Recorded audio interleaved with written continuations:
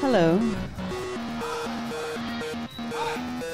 All you nerds, all you geeks, all you weirdos, all you cheeseheads, all you Strohs fans, all you con goers, all you indoor kids, all you fan artists, all you fanfic authors, all you stalkers, all you trollers, all you 4chaners, all you weirdos out there, all you ever typing out ever on the internet, this is for you. This show is called Nerd Love. I am your host, giant-ass nerd Brenda Valdivia. My credits include refusing to wear any dress but a pink dress because that's my Princess Toadstool dress. And that was the only way I could go to church. My other credits include refusing to leave my bedroom until I was done marathoning every episode of Batman the Animated Series. Yeah! I was 27. My other credits include refusing to quit a job because it was the only place I could write fan fiction. It wasn't very good. The only reason I wasn't fired is because my parents owned the business. My other credits include that the first time I ever went on a plane was to go to Otakon, the largest anime convention in the United States at the time. My other credits include that most fan fiction that I wrote and was drawn of me was from my friends about me, to me. It still exists. My other credits include the dress that I'm wearing right now.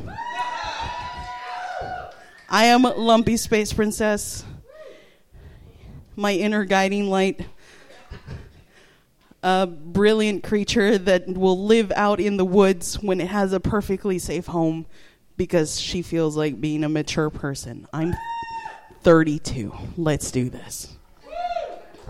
Thank you so much for joining me tonight. Tonight's theme is Intro to Fandom 101. My very special guest is Chris Skelton. Give it up. Hi, everyone. Hey, hi, Chris. Hello. So, if you've never met Chris Skelton, he's a fantastic artist, and he's an actor and improviser. He's the very first improvised show I've ever seen in Houston. He was so That's fantastic. True. I thought it was all scripted. And shut the fuck up. Keep talking.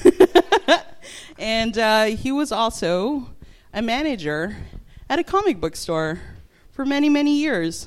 Got that right. Yeah. So how did you get started with him?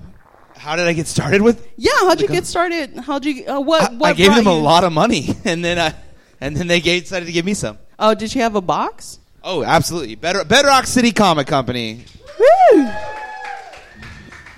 Some people are fans. I love that. I walked in there when I was 13 for the first time, and it was because my parents played pool at the Slick Willie's next door. Oh shit, I remember that place. And they were like, hey, well, there's a comic book store over there. And I at the time I was already reading pretty heavily. What was your main swag? Superman was the thing that I only and ever read pretty much until I was 13.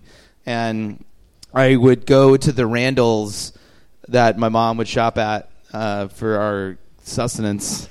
And she would drop me off at the magazine rack that had the comics, and I would sit there and read Superman and buy Superman comics pretty much the entire day while she shopped at this grocery store in Sharpstown.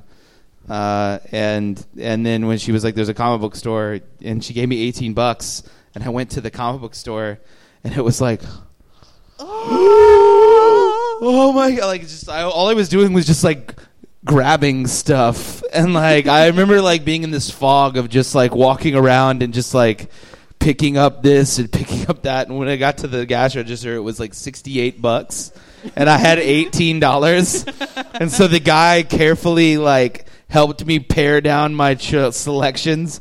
And then I was like, okay, well, I know I need $68 the next time I go in there. So I saved all my money from like mowing lawns and like watching people's dogs and fish. And the next time I went in there, I had $75 and I felt like a king. And so I was fucking grabbing. And then it was $102 worth of stuff. And that happened pretty much on every a loop single time for years until I had like a massive collection. And pretty much the day I turned 16, I asked them for a job. And they kept saying, no. And I graduated from high school. I went to college. I came back from college. And one day I was working at the Alley Theater. And I had my box, and one day one magical day. Leanne was the name of my comic book lady, and she was like, "Hey, do you need a job?" And I was like, "Yes, yes, I do need a job." And that's how it happened. Oh, sweet. Oh God. So I think we discovered comics through the very same comic book store, because if it's the one on Westheimer and Hillcroft, yeah. Sweet. Yeah. So the one that's in town on Washington in Shepherd, I opened that store. Oh. Yeah, I was the assistant manager. You're welcome. I basically, I told the guy when I found out they were building it, I was like, "You're going to let me assistant manage it."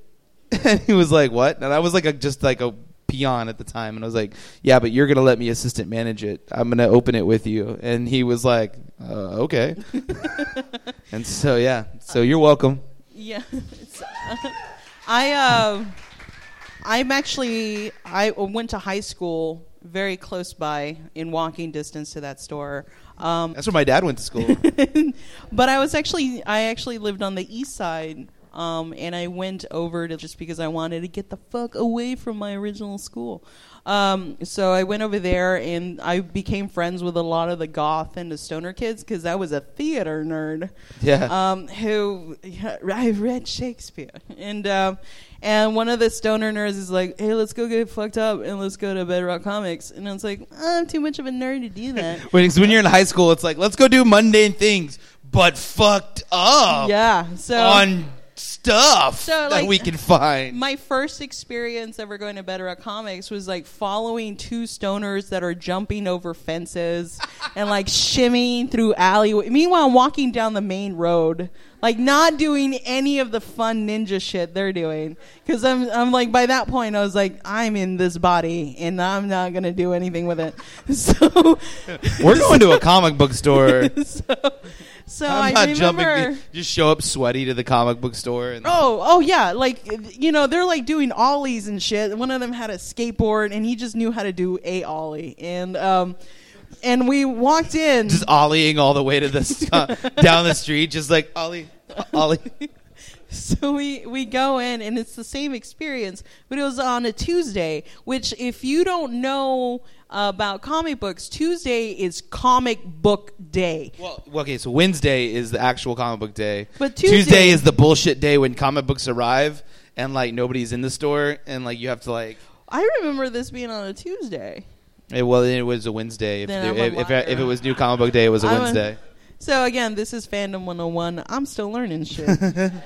But I remember going in there and having the same experience, and I think I spent. I had money at the time because I was working by the time I was like 5-6 years old in my parents' corner store. And then I remember blowing an extraordinary amount of money and just crying when I got home. I was like, what am I going to do with all this stuff?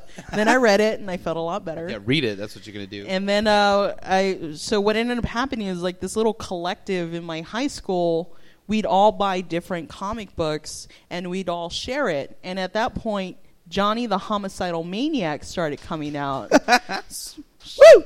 Thanks for the one Johnny fan. A person. Come on, Johnny the Homicide. Nobody else was goth? Nobody knew this show. So this show was by the creator Invader Zim. Before Invader Zim ever was conceived. Tiny clap from the other person. He had a weird name. It was like Jonan Vasquez. Jonan Vasquez. There we go. And it was like JHONEN was that the first name was spelled? Yeah. So I had a friend of mine named John at the time, so I just like spelled his name with an H because high school. Because But what ended up happening is this little black market of comic books started sprouting up in my high school because that comic was banned. It's extremely violent. It's about a murderer murdering people. We did not have those same rules at Sharpstown. So I think it wasn't so much the content because everybody was already from broken families at that point. But it's just like a trigger warning. But like, if you read this, you might be reminded of your life. I think it was more so much that people were just reading them in class. They were just a nuisance. So we started sharing them in school, and girls would walk up to me and they're like, "Oh my God, I heard that you have all those like really bad comics, and I don't want my boyfriend to read them, but I think I need to read them before he does, so I know what he's talking about." So like this underground, the future moms of America, let's get together. I need to read these before my boyfriend does, because if I need to make sure they're approved for him. If you went to Lee, there were already the moms of America. Like there were teen pregnancy joke. No. Houston Independent School District. But I don't regret the life choices that I made, but I do wonder how much money I could have saved if I went in another direction. It was an interesting, so like for me, it was like there were like 3 rounds of baby having, right? So it was like when I first got MySpace, I was like 21, right? And it was like, holy shit, every girl that is friend of me on MySpace who was from my high school has a kid. Like, holy shit. And it was always like, oops, when they were 18, 19, 20. I remember. So there was that round. And then 26 was like when people started like having kids for love. Like, and I was like, oh man. And now it's like wave 3, the people who like became successful in their careers and now are having kids. I literally came back from a baby shower today of people who planned their child. Yeah, they planned a baby and it happened on purpose. In Q4, we're gonna start having a baby. Like, no. We're gonna show it, and it's okay. Yeah. So I do remember in high school there was this one girl who 2 guys were furious with because it was in theater tech class and they were assembling some sort of stage prop, and she's just sitting there, and this one guy gets fed up and he just says, "Why isn't she helping? She's just been sitting there. She's been sitting there for the past 3 weeks." And she just stands up and slaps her shirt against it, and all of a sudden you see a 8th month pregnant belly just pop out of a giant t-shirt, and he goes and she's like, "Yeah, shut up. Put that stage together, Hashtag bitch." Male privilege. You know what I'm talking about. So,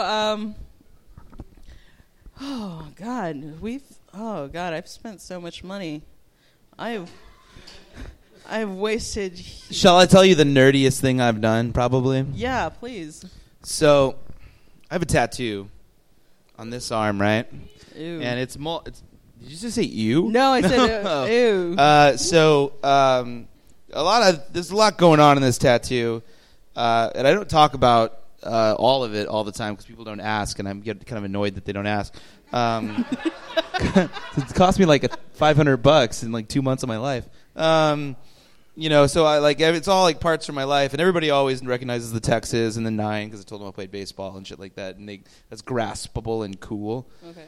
This is from a computer game called The Longest Journey, which is an adventure game that nobody has heard of outside of the internet that will later hear this podcast. People will be like, The Longest Journey! I've never heard of that. Never heard of it. What is it? It owes a lot to Neil Gaiman. Oh, no. It owes more than a fair share of things to Neil Gaiman, but it's this like sci-fi fantasy adventure game where you play this college student named April Ryan who finds out that she has the ability to teleport to a Lord of the Rings-esque world. And she actually lives in 22nd century. Anyway, it's really fucked up. But that's not even the nerdiest part of this. Okay. See these markings right here. is Kryptonian, which is it's the language from Superman's home planet, which you can download. You can download the Windows font. It's actually somebody made a font for Microsoft Word. I'll be honest, I always thought it was a friendship bracelet that you put around your tattoo. So it's a pretty basic. It's not like Elvish, which has its own like conjugation, and you can learn to speak it and shit. It's just this was A, this is B, this is C. So like whatever. the Futurama substitution. So, but if you're reading like a Superman comic book and they're speaking in Kryptonian, you could translate it if you want to find out what they're talking about. That's pretty sweet. Like, how many letters? It's 26. It's literally like, this is what letter A is, this is what letter B is, this is what letter C is. It wouldn't be hilarious if it translated into Spanish, so it had an AA. That'd be beautiful. I wish that was happening. This whole time. What's this one? This is Inye. This is. But the just quote, to throw people off. The quote is from a Marvel comic book. What does it say? It's a quote from. So it's a.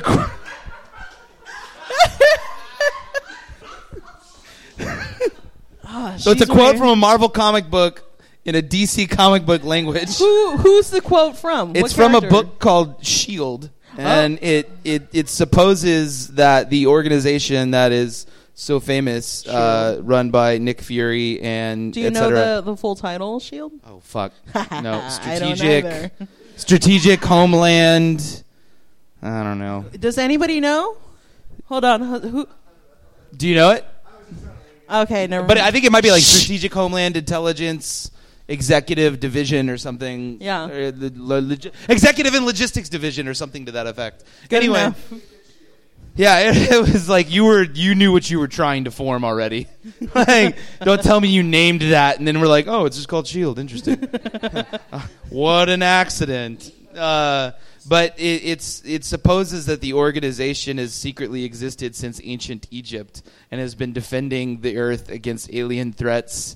And everybody that's super fucking cool has been in the member of the S.H.I.E.L.D. So like Leonardo da Vinci was in S.H.I.E.L.D. Sweet. And like Galileo first defeated Galactus in Renaissance Rome with a space ray gun and stuff like that. And their slogan, like their tagline, is the quote, which is, "This is not how the world ends."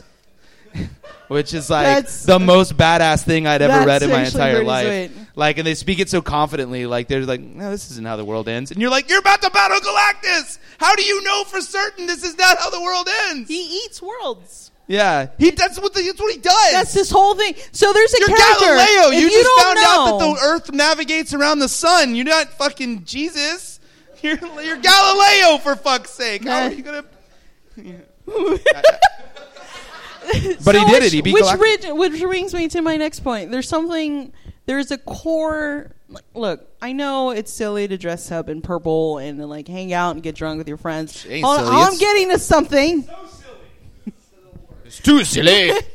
But there is a core internal reaction. There's a connection that you can make with comics and pop culture and Doctor Who and Star Wars, Star Trek, sports. There's a story there that you can't replicate in any other format. It has to be fantasy. It has to be imagination. Because if you try to tell a story about a man who struggles against an immovable force when he's powerless and he's lost his wife, that can be a tragic story about a man who lost his spouse to death. That could be a story about divorce. That could be a story about something nuanced and day-to-day. But if you put that man fighting a god, and you can still feel an emotional connection and something like deep internal for you or anybody else, that's something special. Because not only are you living the emotional reaction of the situation, but you're also transcending the day-to-day of your life. Yeah, absolutely. Yeah, so that's why I made this show. That's why I'm talking to you. And I think that's why fandom exists.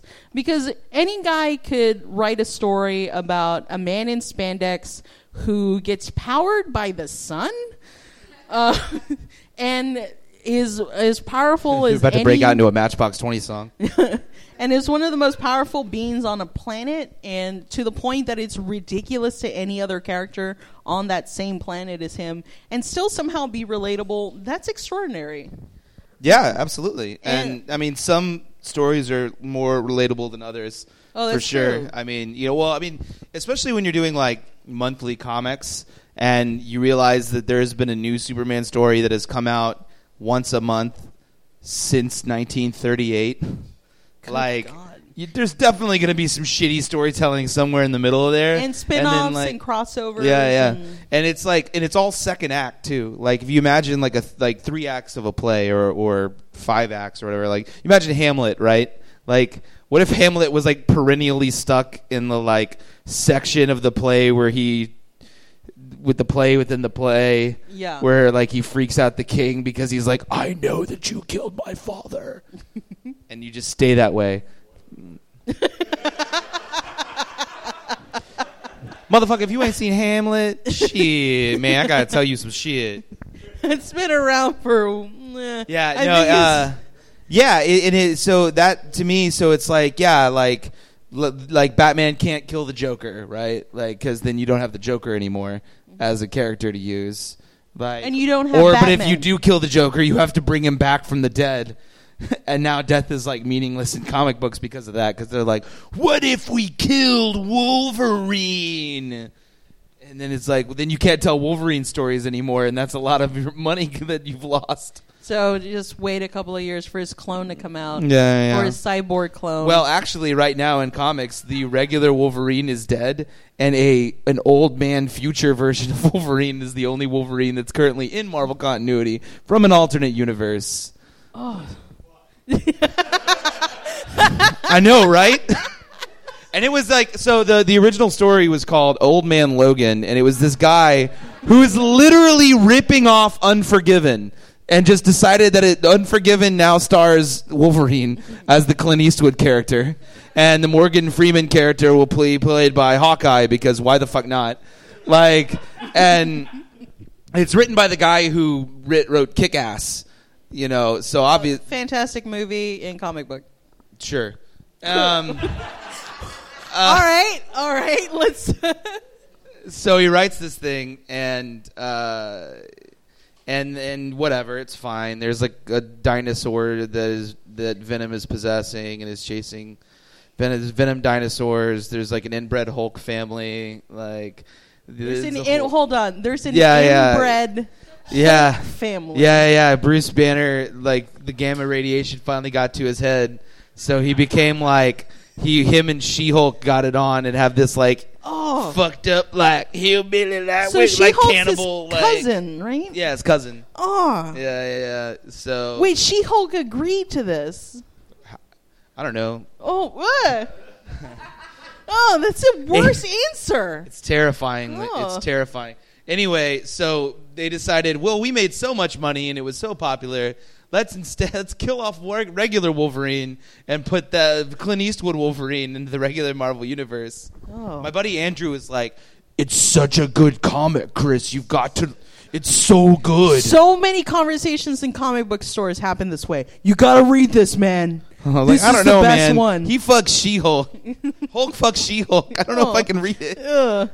That sounds really dumb. Listen to the words you're saying. Oh. Hulk, there's a Venom dinosaur. A 2-year-old thought that was awesome. Yeah. A 32-year-old, not so much .com. There's so many like alternate worlds, and that's for me that's the biggest problem, because I grew up with anime and I grew up with like Sailor Moon and Dragon Ball Z. I didn't get into comic books until I was like later, my late teens, and even then I was like more into indie comics, so it was all like closed worlds. And there's a fantastic comic out there called Strangers in Paradise. And that's actually written by a Houstonian. It takes Terry place, Moore, writer and Moore. artist. So here's the thing about Terry Moore. So when I was in high school, that was one of the comic books that came up, and I mentioned it to a teacher. Now, I've always been a shitty student. Let's just get this out of the way. I've always been a terrible student. I had undiagnosed ADD for years. And I told her about this comic, and she took a look at it, and it stars 2 female characters named Kachu and Francine, beautifully drawn, some of the best artwork in any comic ever. So I mentioned this to her, and then 2 weeks later, she walks up to me. Her name is Miss Vadva, and she walks up to me, and she says, Terry Moore is coming to your school, and he's going to sit in your classroom, and he's going to talk to you about comics. That's dope as shit. This is the dopest shit ever. It made me the most popular girl for about an hour. But Terry Moore shows up, and he walks in with a huge stack of his own comic books that he just had at home. And it was a trade issue of when Kachu and Francine were in high school and how their friendship developed. Now, it's not a comic for children. It's very much of its time, too, because it was like the mid-'90s. Oh, so, very like, 90s. if you were a fan of, like, Clerks or, like, you know, that type of, like, Reality Bites or like, Empire Records or something, like, you would love the shit out of this comic book. Because it's basically like that, like Slackers, or like Swingers, or not Swingers. And it's like one of my first introductions Slackers. to like to queer fandom too, because it deals with a gay woman and a woman who's not quite sure, and there's like all these expectations of marriage and what it means to be a woman, and for the longest time I thought Terry Moore was a woman. No, Terry Moore. He's a little bitty white man with with like a perfectly bald, like he looks like every computer science teacher you've ever had in your life, you've ever seen in your life. I'm sure if he's listening, I'm sorry, Terry, but you look like a computer science teacher. Thank you for showing up my class, Terry Moore. So he shows up. I'm gonna find that boy and I'm gonna kill him. He shows up. He hands out all these comic books and he talks to us, and he tells us something that has affected me my entire life. He tells a story about how he was working in television and he was completely miserable. And he punch in every morning, he clock out every night, and he was suicidal. He just hated it. But it paid the bills. And then one day, at the age of 45, he just said, I'm done. And he just went home, quit overnight. I don't even think he left a 2-week notice, and just picked up a pen and started drawing. That's it. That's all he started doing. I didn't know that. That's awesome. Yeah, and what hit me the most was that this guy could have told us anything. He could have told us to like work hard, stay in school, listen to your parents, but he told me something that very rarely kids hear, which is trust your gut. Trust your instincts. Remind yourself that this is your life. And if you're not happy with it, then why are you doing it? Nobody else is going to live this life for you. That's some stone cold advice. Any of y'all thinking about quitting your job? Quit your motherfucking job. Yeah, absolutely. So find something else to do. I'm a petroleum. You know, I had a conversation with somebody just yesterday who was a petroleum engineer who's deciding that he's going to start making whiskey, and that's going to be his life. So, you know, quit your fucking job. I don't care that we need petroleum engineers. So, you shine. And if you're not going to quit your job, I understand. You got kids to feed, whatever. But at least quit it. Quit your fucking job. You got kids. Quit your job. So, but we do have some examples of people who didn't quit their day job, or rather, they shouldn't have. And one of them, this is again, this theme is Fandom 101. Is just an introduction, and one of my favorite topics of fandom is fan fiction. Now, any little kid who's ever picked up a pen has written fan fiction. It's just fiction. I absolutely wrote fan fiction, and I wrote some awful fan fiction. About what? Which series? It was about a computer game. It was not The Longest Journey, but it was in the same genre. It was called Quest for Glory. It was made by a company called Sierra Online, which was the game company in the 80s and 90s for the PC Master Race. And they would do what's called adventure games, where it's just like very story driven. And their probably most popular title was a title called King's Quest. They always had Quest in the name. Yeah, fuck yeah, King's Quest. And yeah, you were. Oh, that was LucasArts. My favorite. That was LucasArts. That was LucasArts. That was their rival game. But Sam and Max also kicked a lot of. I had to break into my brother's computer so many times to play that game. Yeah. But and so Sierra, and it was like you would die just for no reason whatsoever. I Sierra remember games. spending 3 hours one day just making Sam cry because he couldn't pick up an object. Just out of frustration. You malicious person. You're just like, I can't pick that up. I can't pick that up. I can't. And then he just starts sobbing because he couldn't interact with an object. Yeah. So good. But yeah, so I wrote, so it was Quest for Glory, and you were in the hero business. Like there was in this world, heroing was like a career choice you could choose. Like you knew he had a correspondence school, like which was the pre-internet version of taking online classes. So he basically did like online classes and how to be a hero. And like, so you would take like sword fighting 101, like push-ups for dummies or whatever. And then he would like, okay, well, I got my college degree from the famous Adventurers Correspondence School for Heroes. And then he would just go to these different towns and like try to save. I wrote fan fiction based on that. So the most well-known fan fiction, it comes from Star Trek. Star Trek had a great idea that they would let anybody write in any script they wrote, and they would accept it and they would read it. It was a. Did it really start with Star Trek? Yes. Well, like script-wise. They would take anybody's script, so that's what really blew up the market. Made me love it even more. 50th anniversary, by the way. On Friday, it was the 50th anniversary of Star Trek. And the Facebook icons were so cute. Yeah, I have one on mine. And there is this one girl who was notorious for she sent over 50 scripts to Star Trek. It was only on the air for 2 years. 3 years. 3 years. And she was 15 years old, and her name was Mary Sue. She was so famous that they ended up writing, this magazine ended up writing a fan article about her. Because unfortunately they had to destroy the script she turned in. But we do have an example that will be read by the lovely Laura Helmers, if she'll just step right up. Come on up, I'm Laura. so excited for this. We're about to get some like Star Trek fan fiction up in here. Yeah. God, I'm so fucking. Okay, there we go.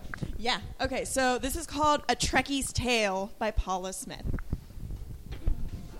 Gee golly gosh, Glorsky, thought Mary Sue as she stepped on the bridge of the Enterprise.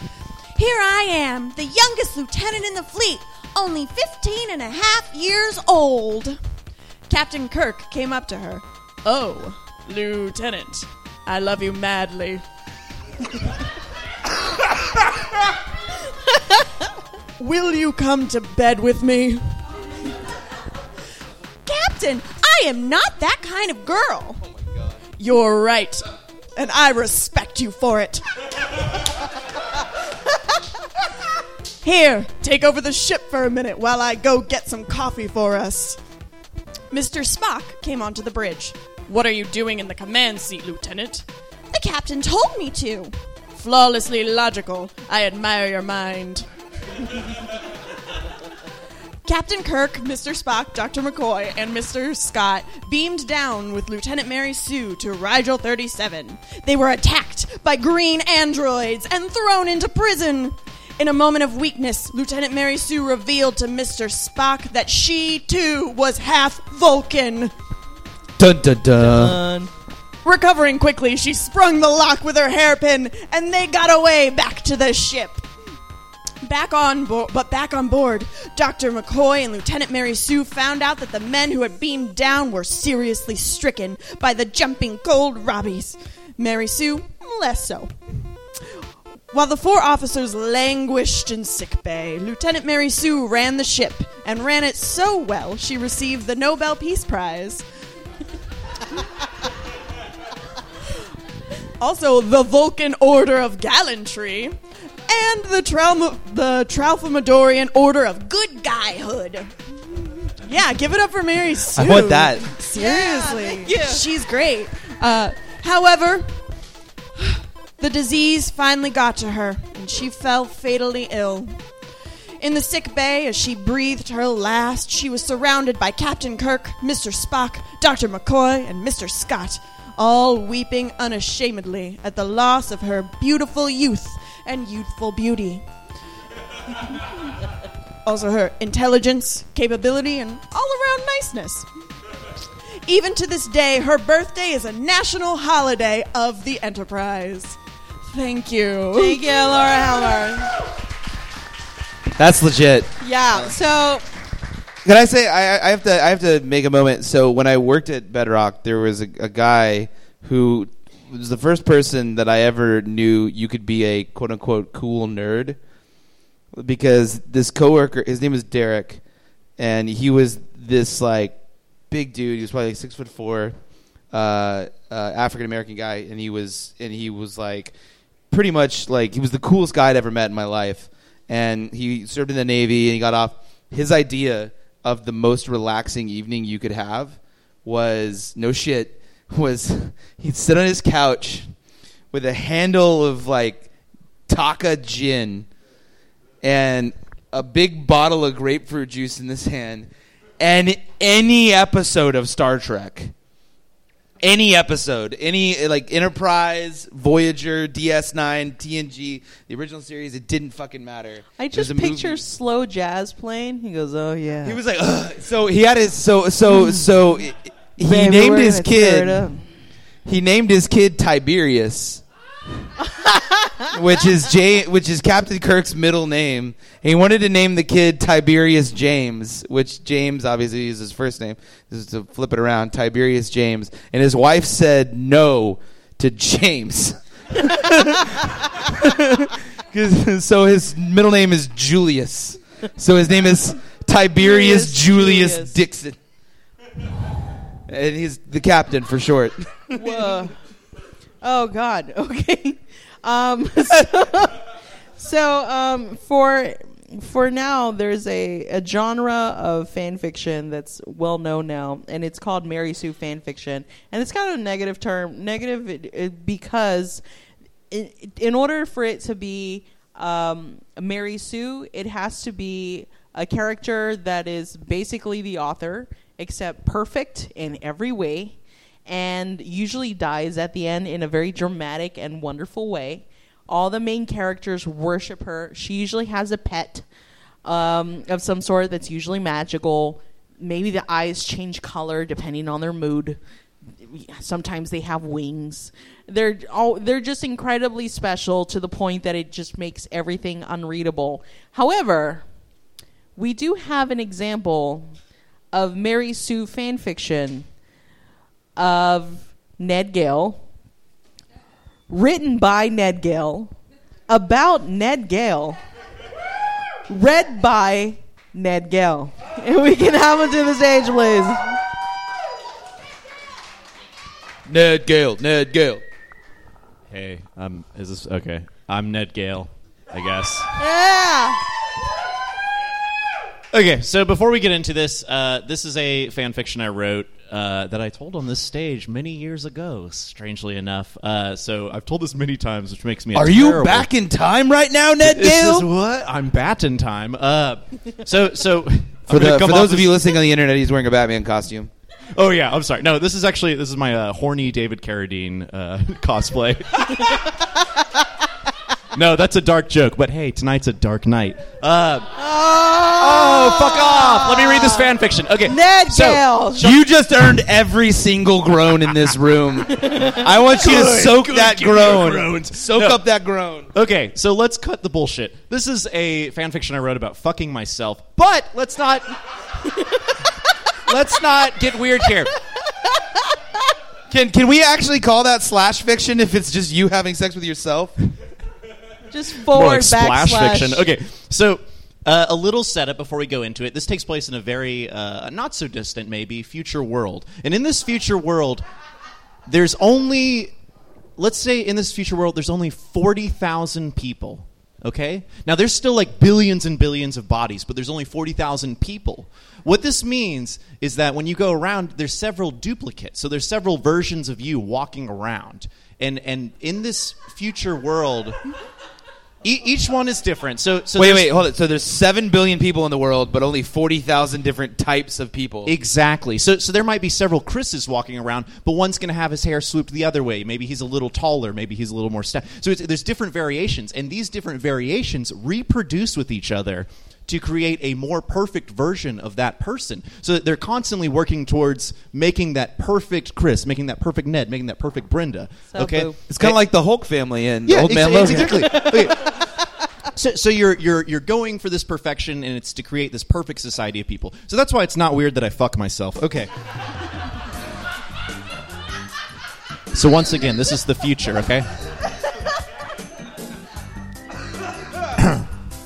I was walking down from the local foiltorium when I saw me. It was a me I had never seen before. A different me than I was used to. He had a beard, just like mine, but it was fuller, richer, redder. His jorts swung in a fashion unlike all the others. All topped off with a non-ironic Lucifage-era Danzig t-shirt. I mean, this me looked good. So I approached me. I felt confident. I mean, I do know myself after all.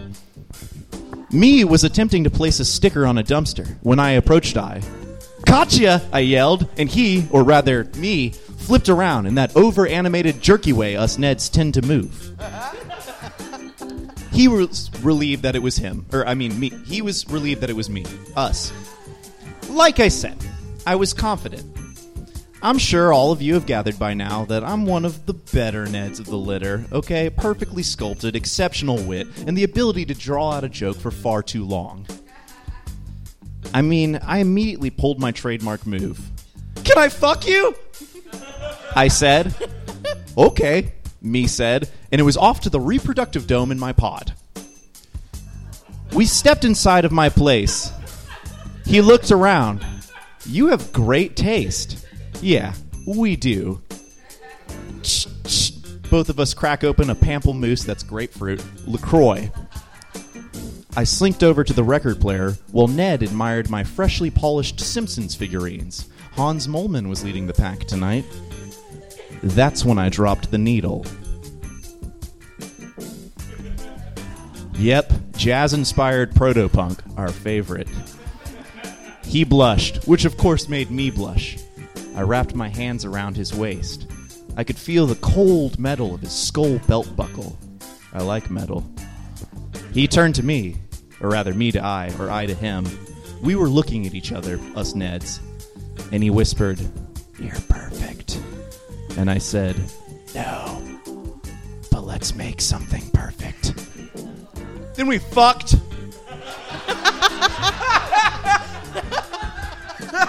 It was super cool and hot. After the reproduction, we did make a new Ned. And he wasn't perfect, but I still got that sweet, sweet Ned. Thanks, guys. Thank you very much. That's so beautiful. Ned Gell, everybody. There's all you out there. If you guys want to wildly draw that fan fiction. I could envision that pod, that reproduction pod, in your dome, Yeah, I can too. It looks honeycombed. It was some beautiful imagery. Yeah. Really. And then you fucked. You should keep writing.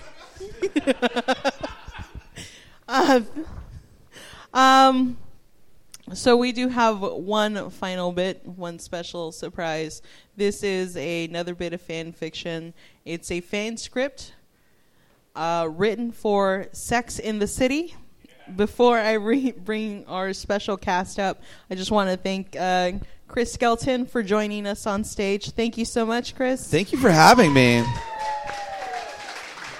If you want to see Chris Skelton perform, he performs every Thursday. Yeah, Thursday. I'm on the house troupe. The Space Cat Labs presents a show at 8:30 at Station Theater at Which is the place you're sitting 1230 Houston Avenue for the listening audience. You Google it, you'll find it. I swear to God. People here in the crowd, they already know what's up. Thank you again, Chris Skelton. Thank you so much for joining us. Welcome, ladies. I present to you Manda, Ruth, Meredith, Laura, Ned. So this is Sex and the Post-Apocalyptic Prison Colony, written by Emily Whitmore. Ever since New York melted off the face of the earth, the world's savviest and sexiest singles have relocated to a new hot spot to attempt to find intimacy, resources, and maybe even love. That hot spot? Don't tell me you haven't heard of it. Just kidding, it's called prison. And it's where me and 3 of my best girlfriends live, play, shop, and of course, fuck. This is Miranda. Cut to Miranda toasting with a champagne glass while her hands are in shackles. The camera freezes on her face. Shit is always going horribly wrong for her. The camera unfreezes. She smashes the glass and dirt and wine goes everywhere. She gets in her eye and starts screaming. She knocks a candle over, sets her dress on fire. A baby cries off camera.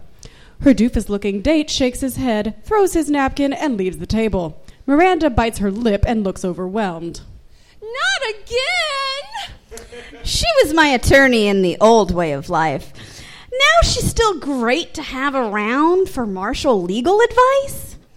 She has terrible luck, but don't worry. She doesn't keep the rest of us from getting laid. And speaking of getting laid... Cut to Samantha getting her toe nibbled on by a rat while she's blindfolded, oblivious and uncaring that a rat is nibbling her toe. Oh, Humphrey, you naughty boy, you. The camera freezes on Samantha's face as she shrieks in delight.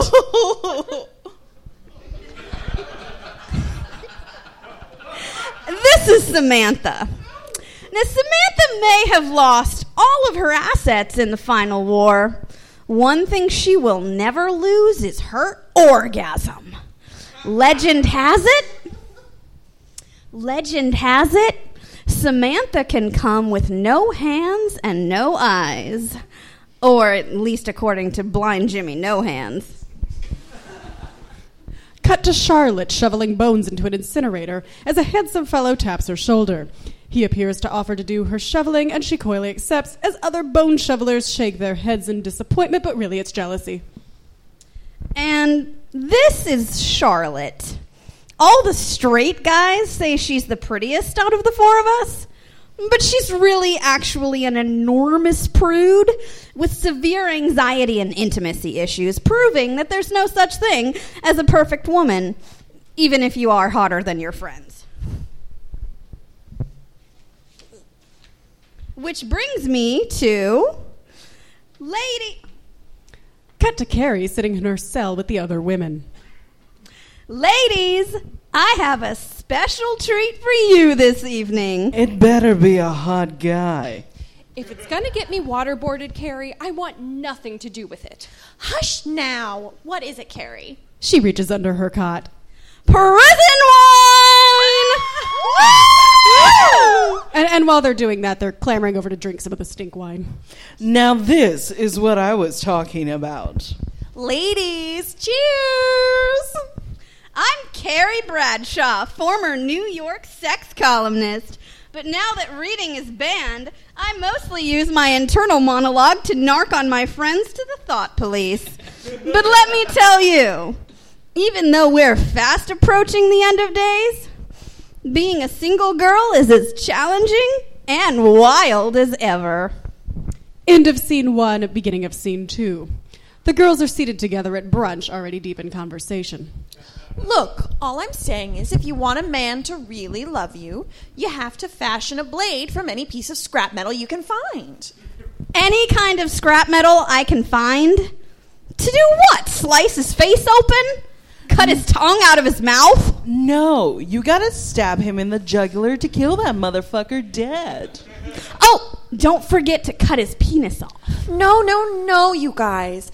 I mean, you have to make a blade to shave your... Nervously gestures toward Cooch. You know, down there. Oh, please, Charlotte. Of course you don't have pubes. You're not even grown up enough to say vagina. I am too. Then say it. Victor's Delicatessen on 39th Street. There, I said it. Are you kidding me? Miranda, leave her alone. Charlotte's right, you know. Men are fucking pedophile pervert monsters. And if we're ever going to compete with those little Satanist 20-year-olds, She gestures toward the lesbian covenant at a nearby table. then we better have shaved puss. Oh, come off it, Samantha. Men are not all pedophiles. Sure, we live in a prison world where youth and beauty are a woman's only hope for a shot at that illustrious thing called love. But that does not mean that all men have been poisoned with the idea that they must only mate with hot teens with tight-shaved snatch. Nope. I gotta side with Samantha here. Men are all fucking creeps. I should know. I have a date with one tonight. A date? Ooh, tell all, Miss Thing. Well, you know, he's just a guy from 8 layers deep down in the pit. Look, I don't want to say much more. I don't want to jinx it. Excellent. Would anybody like to hear about my date tonight? The rest shrug and mumble whatever. Whatever. Okay, fine. I'm not going to say then. Oh, come on now, sweetie. We didn't mean it like that. Of course we want to hear about it. Who's the lucky guy? Well, have you seen the man walking around here with all the sausage links draped on his person? Oh, yeah, Sausage Man. Sausage Man? Who is Sausage Man? How did you ever manage to pull a date with that fine slab of meat? Technically, I haven't yet. But I've been monitoring his patterns, and I'm going to start showing up to his toilet shift and suggest he pee on me. Then you'll be able to get a good look at his sausage. Carrie, I'm really happy for you. Do you think he's the one? If he has to pee, he's the one. But aren't you forgetting about Dog? Carrie's facial expression changes. Obviously becomes uncomfortable. Look, I don't want to talk about Dog, okay? That's all in the past now. But he was the love of your life. Enters flashback of Carrie drinking red wine with a man-dog hybrid. It's true. I had never met any man quite like Dog before. He was perfect in every way, exactly what I wanted.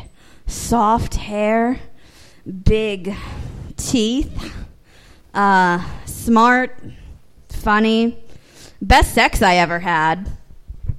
Cut to a flashback of Carrie and Dog having sex. Carrie vigorously riding on top of Dog. Dog! Dog! Dog! Dog! Dog! Dog! Yes! Dog! Good boy! Good boy! Oh, yeah. Oh, yes! Oh, good boy, Dog! Oh.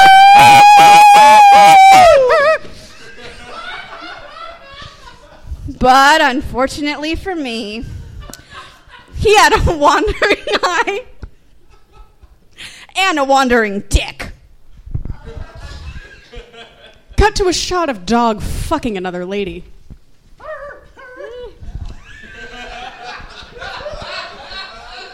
And then we cut back to present-day brunch. Nope. Sadly, ladies, love doesn't exist how it used to anymore. Oh, Carrie, I believe we all have our person. You'll find him. Oh, come on, Charlotte. You can't really believe in love. That's just a tool they use to convince you to willingly produce a child for slave labor down at the sub-level. Samantha, how did you get so cynical? I'm merely stating the facts here.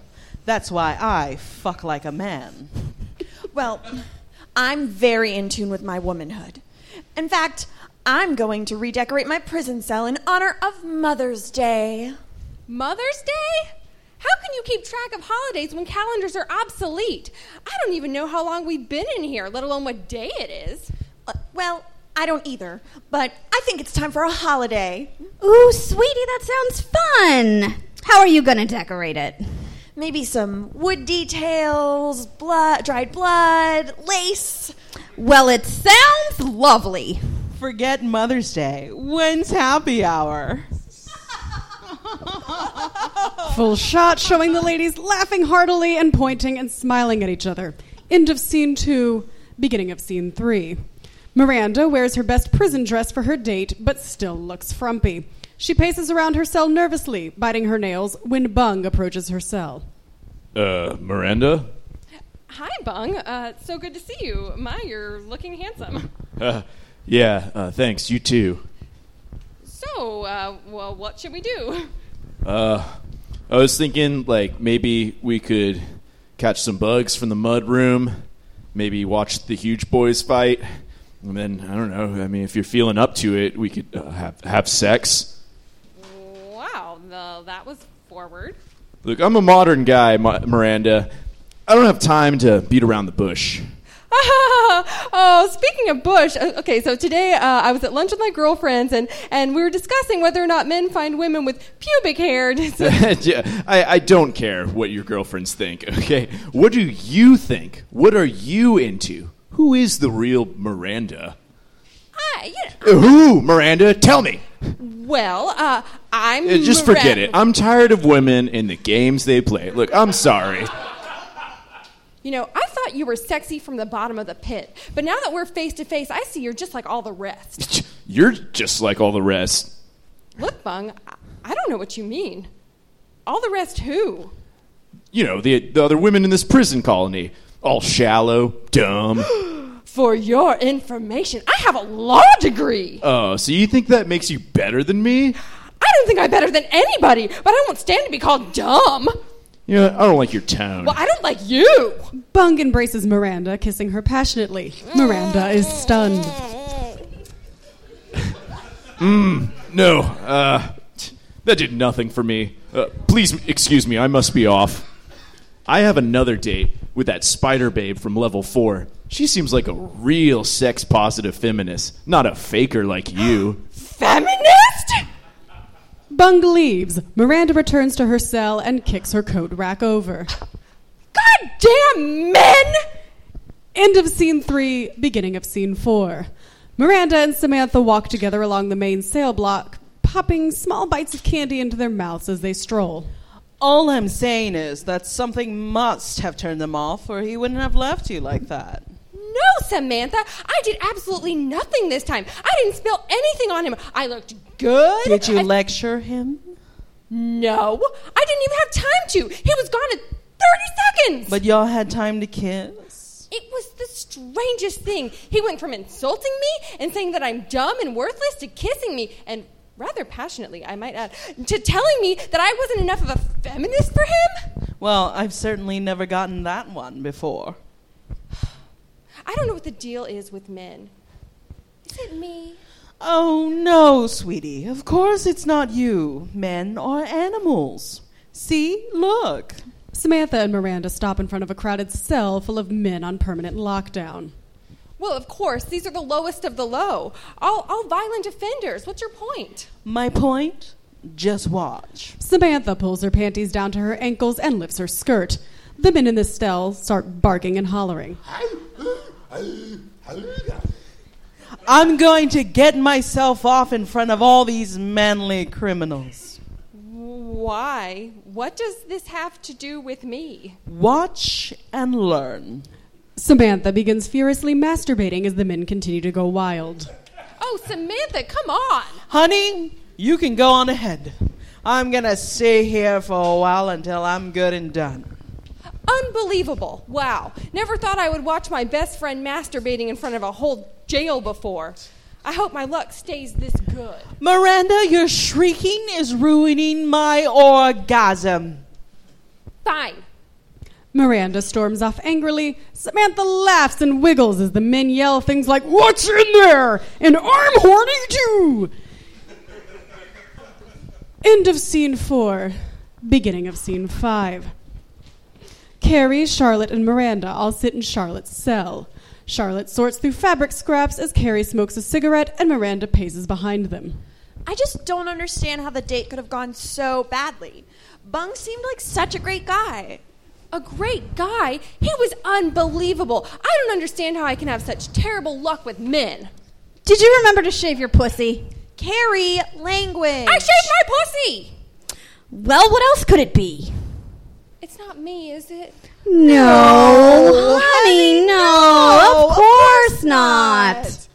Well, when I tried to tell Samantha, she started masturbating in front of a cell of the worst convicts. Well, that's Samantha for you. She is so brave. Speaking of brave, I saw Sausage Man earlier today. I can't wait to wrap my legs around that hot hunk of man.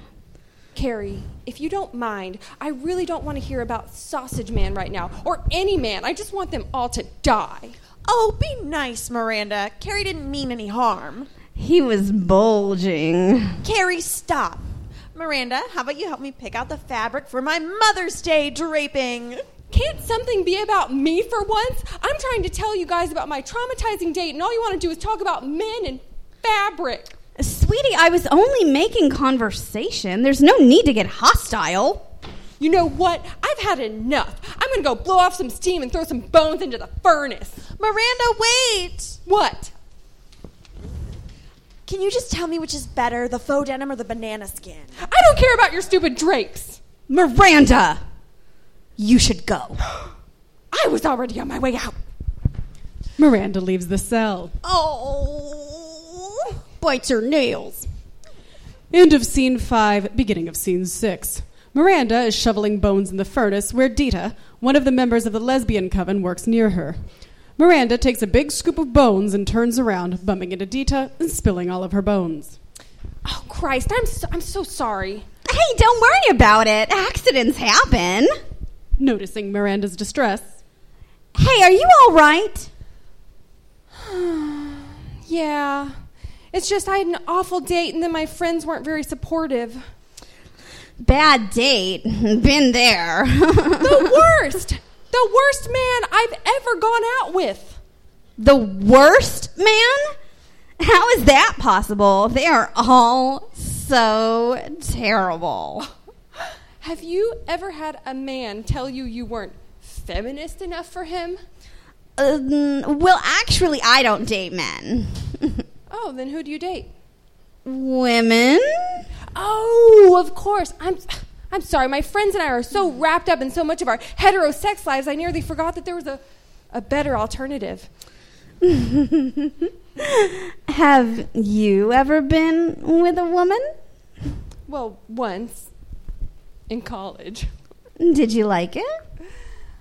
Honestly, I don't think it was that bad. No worse than Pete or Frank or Donkey, anyway. Pete? Frank? Donkey? Those are some crazy names. Yeah, I guess so. What's yours? She reaches her hand out to shake. I'm Dita. What's your name? Miranda. Well, Miranda, if you're interested, me and my girlfriends are having a gathering tonight. Maybe you can join us? Oh, what kind of gathering? Well, it's more like a sacred ritual. You've seen my friends before, right? There's 5 of us, and we're actually looking for a 6th member to harness more power from the Dark Lord. So y'all are witches! We were wondering why 5 attractive young ladies weren't stealing all of our guys. We are a lesbian witch cult, yes. No men allowed. That sounds wonderful. So you'll come? I promise you'll have an amazing time.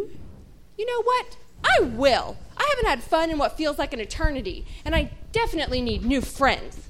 All right, Miranda. See you at 10 o'clock. Wear something you can dance in. Dita walks away. Miranda smiles to herself. End of scene 6, beginning of scene 7. While Miranda was making new friends, I was focused on making a new friend myself. Carrie follows Sausage Man around, hiding behind corners. Sausage Man turns around and sees her following him and makes a funny face at her. Carrie gasps and hides. That ends scene 7, begins scene 8. While I was trying to make a new friend, Miranda was about to make some new friends herself. Miranda and the cult, Dita, Rita, Vita, Lita, and Amanda, sit around a fire chanting quietly. Miranda looks uneasy as the rest of the cult has their eyes closed and hold hands. Ladies, I would like to introduce you all to our new friend, Miranda. Hey, Miranda. Hi, Miranda.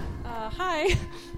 Miranda, this is Rita, Vita, Lita, and Amanda. We're all blood and juice sisters. She gestures to a vial on her neck. Juice? Pussy juice.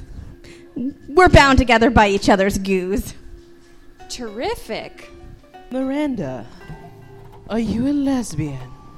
Well, you know, I guess I... Miranda has been with women before. I think she would make a great fit. We've never had a redhead before. Are you sure? She looks nervous. Yeah, our magic is perfectly strong with just the 5 of us.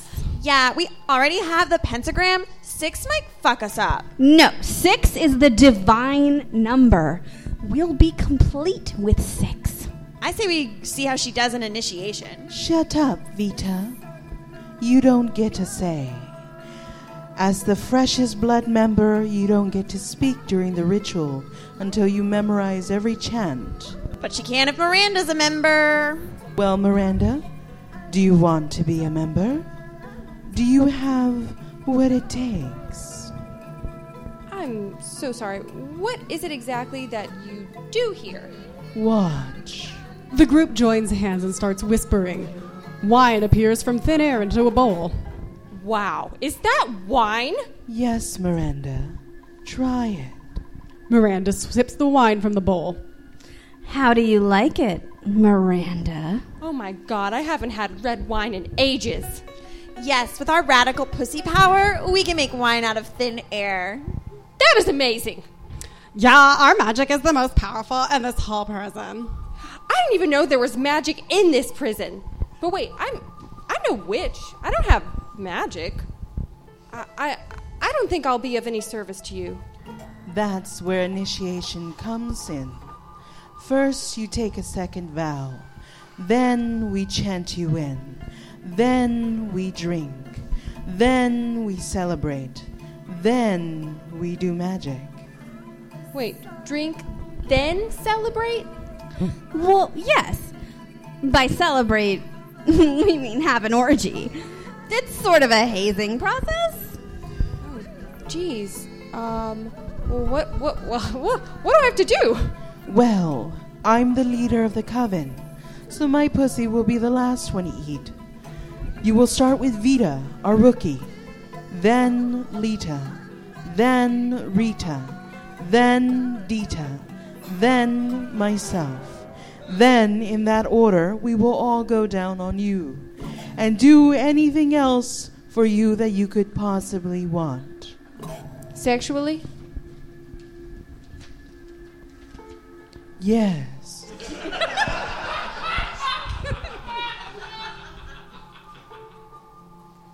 Well, all right. I guess I'm in. Okay. A montage of Miranda vowing, "The coven is cool, the coven is sacred, only the coven has seen me naked. And in the coven I swear I trust, from every lick to every thrust." Next, the rest of the coven surrounds Miranda, chanting, "Coven, coven, it's hot in my oven," as they drape her with white fabric and burn sage around her head. Then they all drink from the bowls, then more rapid footage of Miranda diving between the legs of the other girls as they kiss her and pour milk on her head. Miranda screams in ecstasy. End of scene 8, end of performance. Thank you very much. Thank you very much, ladies. Sex in the Apocalypse. I want to thank you all for joining us tonight. This has been the pilot episode of Nerd Love. If you're interested in podcasts recorded here in Houston by local Houston artists, comedians, and other venues, please take a look at the Mockingbird Network. And I also want to especially thank Station Theater, especially Roger Anderson, who did tech, and everybody else who's been involved with this. Thank you so much, and have a wonderful night. Good night, everyone. You can go. You can all go. Go home.